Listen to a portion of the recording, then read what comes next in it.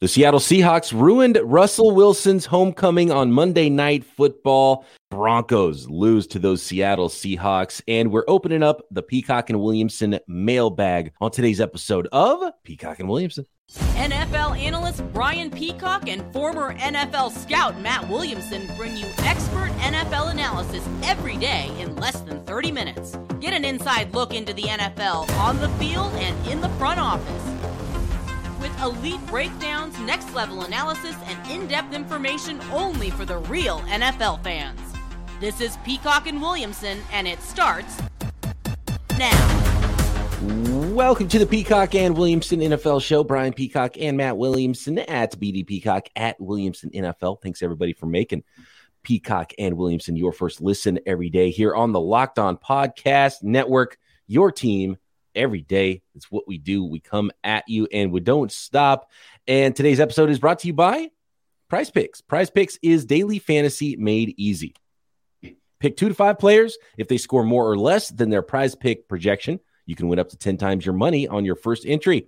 So first-time users can receive a 100% instant deposit match up to $100 with promo code Locked On. That's prizepicks.com, promo code Locked On.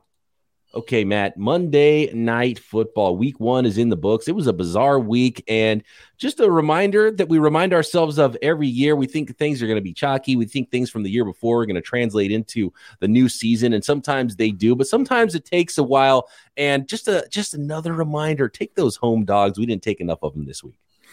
Yeah, I think you're right on that. You know, I mean, all it's off season to prepare at home, no travel, fatigue, crowd noise, emotion, Russell Wilson coming back, getting booed. All those things I think were massive factors in this one. Denver didn't play a lot of their top guys in the preseason. I'm going to try to make a mental note to bet against teams like the Rams, Bengals, Broncos that didn't play their studs in week 1 because I think that matters. All that being said, though, Denver's got to be kicking themselves not winning this football game. I mean, the clock management stuff at the end was bonkers, but just some stats to me that just show that Denver was really the better team here if they're not fumbling the ball away at the goal line and, delay of game penalties and poor communication and bad coaching decisions. I mean, they lose a turnover battle, but only by 1.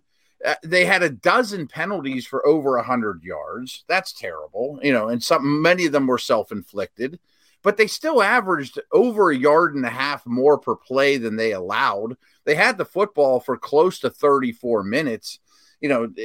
Some strange things, though. I mean, 11 targets for Javonte Williams. I mean, so hold on. I want to get to some of those details about the statistics and the passing game and how things went with these two teams. But you mentioned something that we've got to cover first, and that is the clock management at the end of the game. And Weird. Do you agree with Peyton Manning on the Manning cast where he was like, timeout, guys, timeout? Did you believe that they should have taken a timeout, figured out their best play with a minute left on the clock, gone for it on 4th and 5 to give themselves a better shot? Because when I first saw the kicking team run on the field, it was like, okay, Broncos, mile high. It's a long field goal, but it's makeable. And I was like, well, wait a second. This is at sea level. They're in Seattle right now. They're not in Denver. Like, you're playing for the 64-yard field goal. That right, didn't that's seem never like the an ideal way to go about things, and then wasting time, because if you're going to miss the field goal, you need an opportunity to use your 3 timeouts that you weren't using and get the ball back potentially. So that's that was a really curious way to end the football game, and it's not a great spot to be in 4th and 5. And I understand the idea that, well, at least you give yourself a chance to win if you make the field goal, but I think it's a better chance to win. I think it's a better chance that you're going to get 5 yards than make that 64-yard field goal at sea level. By far and away. Yeah, I mean, the sea level thing's a good point that I didn't think about, but just in general, I mean, settling, I'll even lower the bar. I mean, settling, and putting that in quotes, for a 50-plus yarder to either win or lose your football game, if you have any other options, to me is the wrong choice, let alone a 64-yarder. I mean, if it was a 50, a 55, that's still low chance of success rate. I mean, I think they totally botched this. And you had a good point yesterday. A lot of the rookie head coaches outcoached some of the wily veterans. Total flip on this one.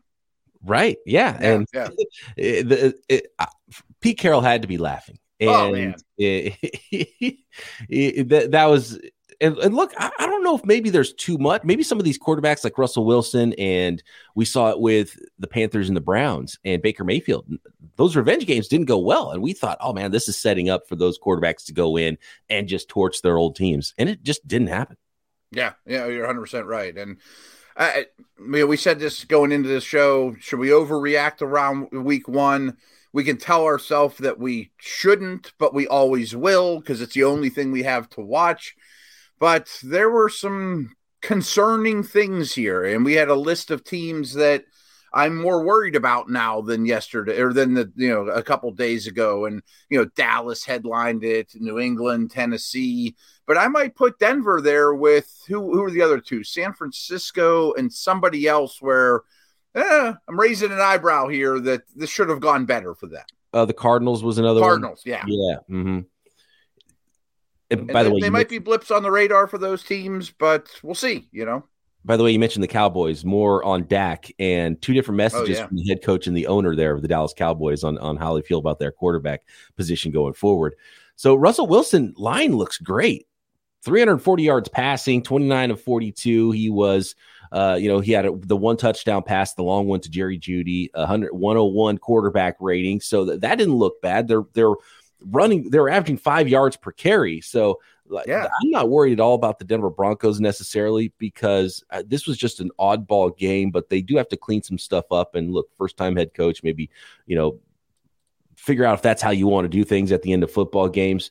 But the one thing that was surprising to me was with the Seahawks playing those young corners that the Broncos wide receivers weren't more involved in the passing game. I love seeing Jerry Jeudy get that rip off that 67-yarder, and you finally got to see his speed out there on the field. And that's something that is really important and something that, I'm still stocked up on Jerry Jeudy now that he has a quarterback. And by the way, Drew Lock nowhere to be seen on the Seattle Seahawks side because Geno Smith won that job. So that's a cavernous upgrade to go from Drew Lock to Russell Wilson. So I think they're going to be just fine on offense. But 11 receptions on 12 targets for Javonte Williams, the running back, and only 4 receptions each for Jerry Jeudy and Cortland Sutton, and not many of those early either. So I thought they could have done much more on the outside. Yeah, I agree with that as well. Maybe it's coming. Those two top receivers, Jeudy and Sutton, did have 7 targets each, and their stat lines look okay, or the stat lines look good. But that's what's interesting to me is, Wilson, as you mentioned, 29 to 42 for 340 and a touch. That's a great stat line. But the offense in general, to me, was more disjointed than this box score indicates. Yes. Just watching it, it wasn't flowing. It wasn't playing off one another. And I know Geno's line's not tremendous, but his QBR was better.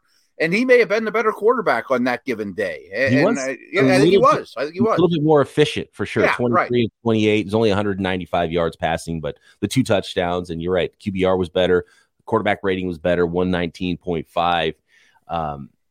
Even though, he didn't light it up, but it was a classic Pete Carroll game plan and a Pete Carroll game there. And the Seahawks looked a lot closer to midseason ready than the Denver Broncos did. So I think once the Broncos do get in midseason form, they're going to be a lot better football team. And if they played this game again in week 8, I think it might go a lot different. I'm sure it would, but some of these teams, and we saw the Giants and Texans, I know they tied. You sneak one out early in the year, and you're kind of the underdog wins. The 16 seed beats the 1 seed in the first round of the tourney. One thing I love about doing 2 daily podcasts here on the network is Peacock and Williamson. We both picked the Broncos, but on Locked On 49ers, I picked the Seahawks. And look at you. Playing both sides of the coin here. It's because I knew the Seahawks weren't going to tank this year. Like, it's just not in Pete. He's too good of a coach. They have some pieces. The way they're going to play, they might lose some close games, but they're going to win some close games too. And there's going to be a lot of games like this that are kind of ugly, and they're lower scoring, and they're within a score one way or the other in the end. And that's why I don't have the Seahawks, drafting number 1 overall in the 2013 draft like some people did coming into the year.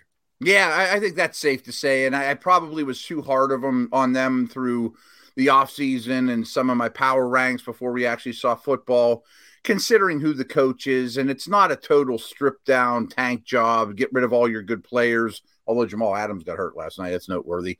Mm-hmm. They're probably, if there's 5 tiers in the NFL and 5's the real junk teams, they're probably a tier 4 team this year. We'll find out more about Jamal Adams later, probably Tuesday, but on the Wednesday podcast, we'll cover what that is. Looks like a quad tendon injury, could be a very long-term injury for Jamal Adams there. We do have some more information on TJ Watt and Dak Prescott injuries and what the Cowboys are saying about their quarterback position next, and then we will open up that Peacock and Williamson Twitter Tuesday mailbag next. By the way, both quarterbacks on Monday Night Football, Russell Wilson and Geno Smith, went over their Prize Pick projections of passing yards. So if you played those, you won some money. Prize Picks is super fun and super easy to play. Daily fantasy sports. Pick 2 to 5 players, and if they score more or less than their Prize Picks projection, you can win up to 10 times your money on any entry. No competing against other people either. It's not some big pool of sharks that you're playing against. It's just you versus the projections available at Prize Picks. Prize Picks offers projections on any sport too. So now that the football week is over, you want to go look at some Major League Baseball projections, or we've got golf. There is college sports, men's and women's, football, basketball, WNBA, esports, NASCAR, boxing, MMA, you name it, they have projections at Prize Picks so you can play daily fantasy sports every day. It is daily after all. Entries can be made in 60 seconds or less. It is super easy. Also safe and fast withdrawals when you do win yourself some cash there at Prize Picks. So download the Prize Picks app, go to prizepicks.com to sign up and play daily fantasy sports, and first-time users can receive a 100% instant deposit match up to $100 with promo code Locked On. If you deposit $100, Prize Picks will give you $100 to play with. If you deposit $50, Prize Picks will give you $50. Don't forget to use promo code Locked On to get that deposit match at sign up for that $100 instant deposit match at prizepicks.com. Our next partner is a product I use literally every day. I started taking AG1 because I wanted something better to get my day started. I knew I needed some vitamins. I knew my energy levels were getting lower and lower. Too much coffee. Got my decaf right here. It's my newest daily routine because I still love to drink the coffee and I love the taste of it. So I go AG1 to give me the energy and give me the real energy with vitamins, with whole food sourced superfoods, 75 high-quality vitamins and minerals, probiotics, adaptogens, rather than the caffeine that was giving me, more of a crash than energy these days. And if you don't have a ton of time in the morning, AG1 is perfect because you can get better gut health, more energy, optimized immune system. You can get it all in one scoop of a supplement, one scoop in a cup of water, tastes great, first thing in the morning, and you are done. And you get all of those high-quality vitamins to start your day and a ton of benefits. And it's lifestyle friendly, which is the best part. So you might be, let's say you're lactose intolerant, and there's certain ways that you can't utilize to get better gut health, or maybe those probiotics. You can't do the yogurt and those types of things, but you can with AG1. It is keto, paleo, vegan, dairy-free, gluten-free, so lifestyle-friendly for anybody, and it's a great way to take care of yourself and get you started. And a little special offer, too, from Athletic Greens. To make it easy, Athletic Greens will give you a free 1-year supply of immune-supporting vitamin D and 5 free travel packs with your first purchase. All you have to do is visit athleticgreens.com/NFL Network. Again, that is athleticgreens.com/NFL Network to take ownership over your health and pick up the ultimate daily nutritional insurance. Okay, Matt, I need the update for TJ Watt because there has not been a more impactful defensive player in the NFL sans Aaron Donald over the last couple of years than TJ Watt. And I know the Pittsburgh Steelers pulled one out in week 1, but I have a feeling it's going to be more difficult for them to pull out some of these wins the rest of the way if TJ Watt is not there. So is it a torn pec? How long is TJ Watt going to be out? Yeah, I don't have a firm answer. I mean, some of this other stuff, you usually get it the day after. Here's my very educated take from some people that have told me things, as well as the rap sheets and Schefters of the world, is I think it's much better than originally thought. I did some homework as soon as this happened. I never do injury homework, but hey, it's TJ Watt. So I guess there's 3 different degrees of torn pecs, And I think that people are optimistic that it's only a degree 1 or, grade 1, whatever the best of those 3 are. A 3 always ends your season. A 2 is like 2 to 4 months. So it depends on the year, when it happened in the year. And a 1 is 4 weeks or so. And I know TJ is getting a second and a third opinion from outside the organization. Not that he doesn't trust the Steelers or whatever, but everyone that's been around it that I've talked to and, the big time reporters and national folks seem optimistic. That's about the best I can tell you right now. I will tell you, though, I think he's better now than he was last year, which is amazing. That is amazing. And that's kind of scary for opposing quarterbacks if he does get back on the field and this pec doesn't sort of derail his season. So it might linger. I don't know. All right. Some optimism there for TJ Watt and some optimism from Cowboys owner Jerry Jones, who said on local Dallas radio that the Cowboys won't put Dak Prescott on injured reserve, that he thinks his injured quarterback could return within the next 4 games. If you go on IR, you can't return for 4 weeks. So they're not even going to put him on IR. They think he's going to be back in 4 weeks. That relayed from Adam Schefter today, and that would be quite a surprise and super optimistic from the Cowboys, and it would be great news if that was in fact true. But then, according to Jane Slater, head coach Mike McCarthy says he's got a list of every quarterback that's available in the league in front of him, and so maybe they do need to make a move there. I get the feeling when you peel back the layers and Jerry Jones is a businessman.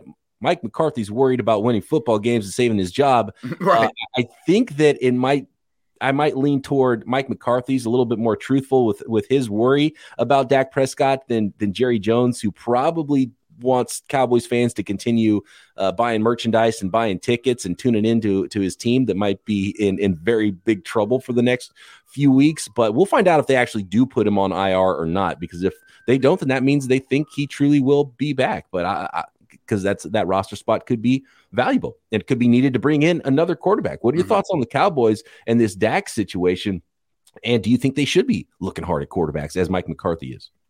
Well, I believe if Jerry Jones says he's not going on IR, they're not going to put him on IR. Whether that's the right choice or not, he's the one that's making that decision. So I assume that will be the case, whether that's a good call or not. That being said, not that I'm some great reporter, but I trust my TJ Watt Steeler news more than I trust these feeds. It just seems like they're all over the place. And, to me, you nailed it in that Jerry Jones has job security. Mike McCarthy doesn't. Sean Payton might be looking at what neighborhood in Dallas he wants to move into as we speak, So, that kind of stuff's looming. If it's only 4 to 6, though, is it worth trading for an Andy Dalton-like guy, let alone a Mason Rudolph-type guy that might not even be an upgrade? I think you kind of grin and bear it.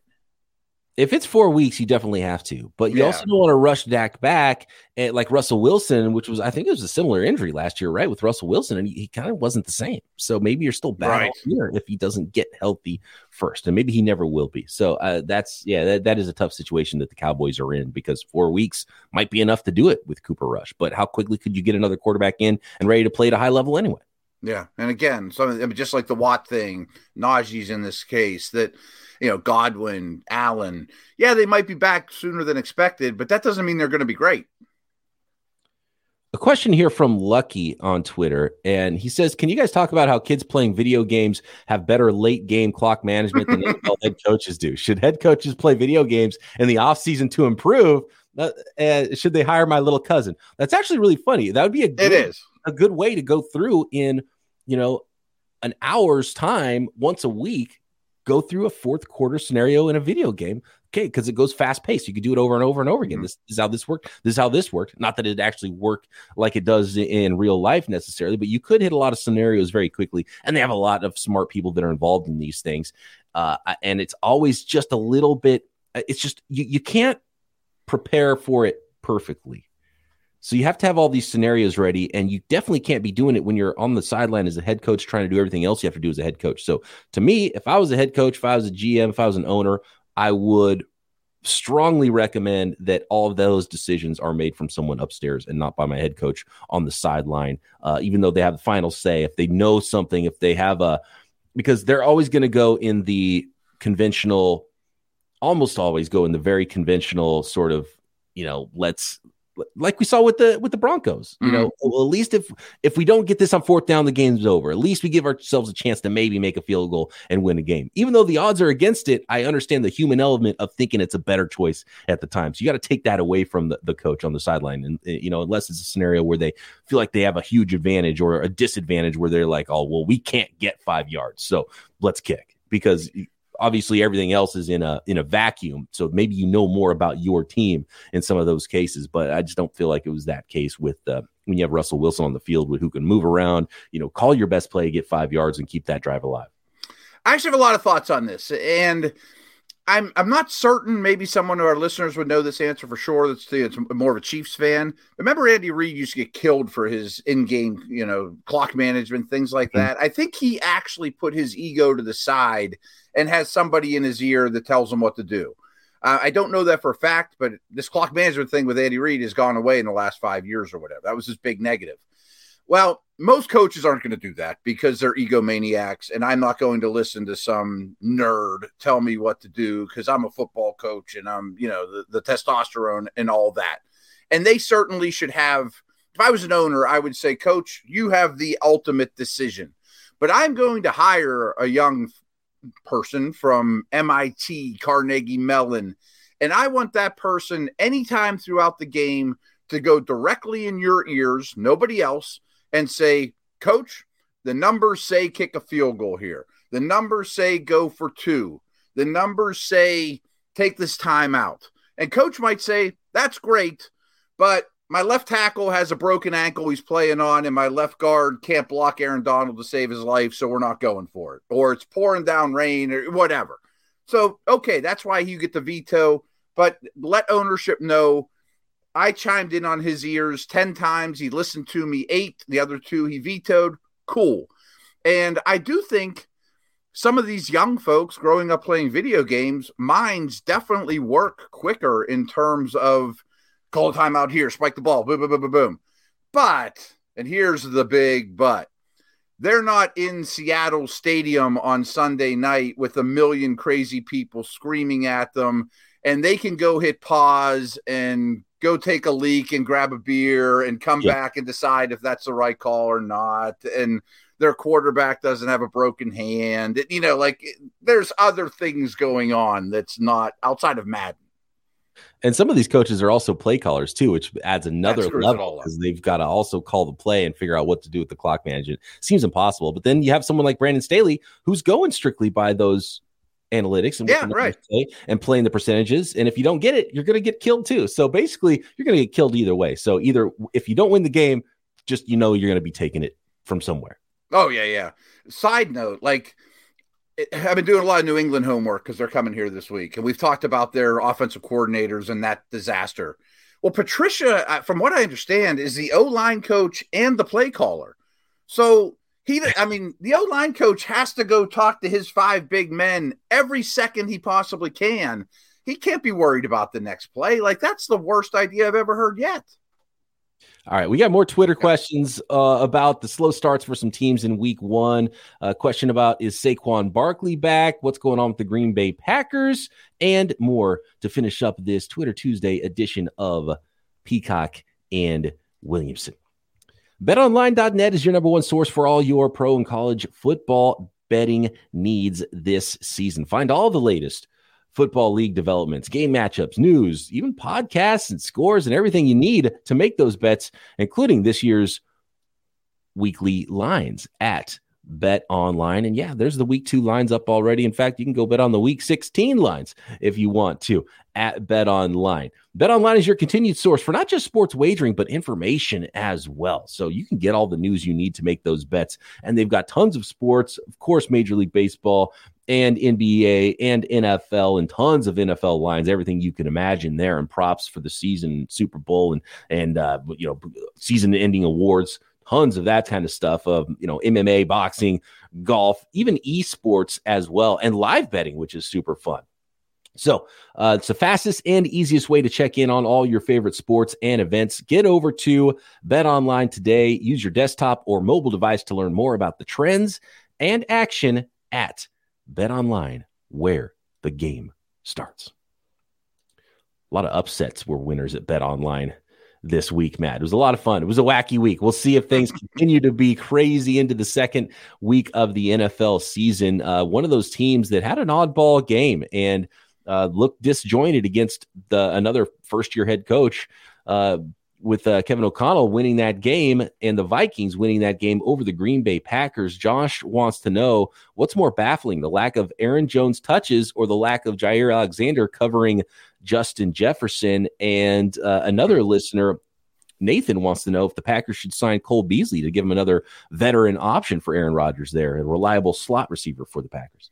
Not the worst idea I ever heard. I mean, someone's been around the block, knows how to read defenses, understands an NFL, tempo and flow, and probably wouldn't take super long to get on page with Rodgers. Not the worst idea I've ever heard. I think the lack of touches for Jones is more alarming than the Alexander thing. And I've brought this up a couple times since we've done this show, but shadowing in the NFL, it doesn't happen nearly as much as most of you think. Sometimes receivers often line up to the right and the corner is always on the left, so they think it's a shadow situation. But the problem with shadowing isn't having Dion or Revis follow Irvin or Rice all over the field. It's the other 10 on defense have to adjust accordingly. This corner just walked across the formation from the left hash to the right hash. Now my responsibilities are totally different. It's hard on the other 10 when one guy on your defense is just following one dude around.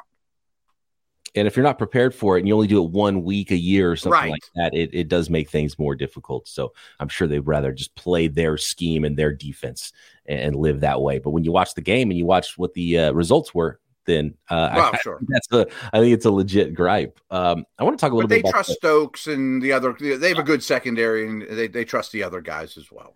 Question here about the Miami Dolphins. Hoyt says offense has really struggled in week 1. Is this because so little starters played in the preseason? When do you expect it to course correct? And then he asks if the Dolphins have a top 8 defense this year. I want to start with the Dolphins question because they already had a pretty good defense under Brian Flores. And really the problem was figuring it out on offense. They get an offensive-minded head coach and fix their offensive line, and that's going to keep their defense off the field more. So, for both reasons, I think the Dolphins can have a really good defense. And I'm bullish on the Dolphins this year. But again, judging by week 1, I would slow your roll because they played a pretty anemic offense, and we've kind of killed what's going on the offensive side of the ball for the New England Patriots. So I think wait and see a little bit to see actually how good that Dolphins defense is, but I think it will be good. I think it was a very easy opponent as NFL things go for Miami, but Miami's very unique, and I give the staff and ownership credit for, I know Flores is gone, but they're rolling it back with one of his guys, and that defense is almost always in base or dime. They're rarely a nickel team. They play a ton of dime. They play the most man coverage in the league. They ask the most out of their expensive corners. They leave them on islands or, just single high help, and they blitz like crazy. So they are very, very aggressive, and I get the hunch that's going to keep up with this new defensive staff. Top 5, top 10 seems a little rich, but I love guys like Holland and Jalen Phillips. They have some, Wilkins. They have some guys that people don't think about as Pro Bowlers that could be a lot better this year. And I definitely think the offense is so practice, you have to be here, precision, where defense is reactionary. I think that's why offense starts slow in the season. Real quick, Matt, Josh has a question about Saquon Barkley. This could be a yes or no answer. Is Saquon back? Yeah. Yep, big time. I think we both say yes. And another scenario from Ray here, we don't have time to answer it, but basically he says, Bill Belichick was quoted in the offseason talking about, quote, we're going through a process. Is he going to go draft Will Anderson number 1 overall, get a better offensive coordinator in situation in 2023 and come back like gangbusters with $40 million of cap space? Perhaps. I mean, that's better than where they're at now. I like that the sound of that. It is a lot better, and I'd be scared if they get, their Lawrence Taylor. I don't know if he's going to be that good. Probably not, but I wouldn't put it past that to happen, and I don't think that's his plan, though. I think he wants to win. All right. Thanks, everybody, for your questions. Thanks, everybody, for listening. Matt and I back tomorrow right here, Peacock and Williamson.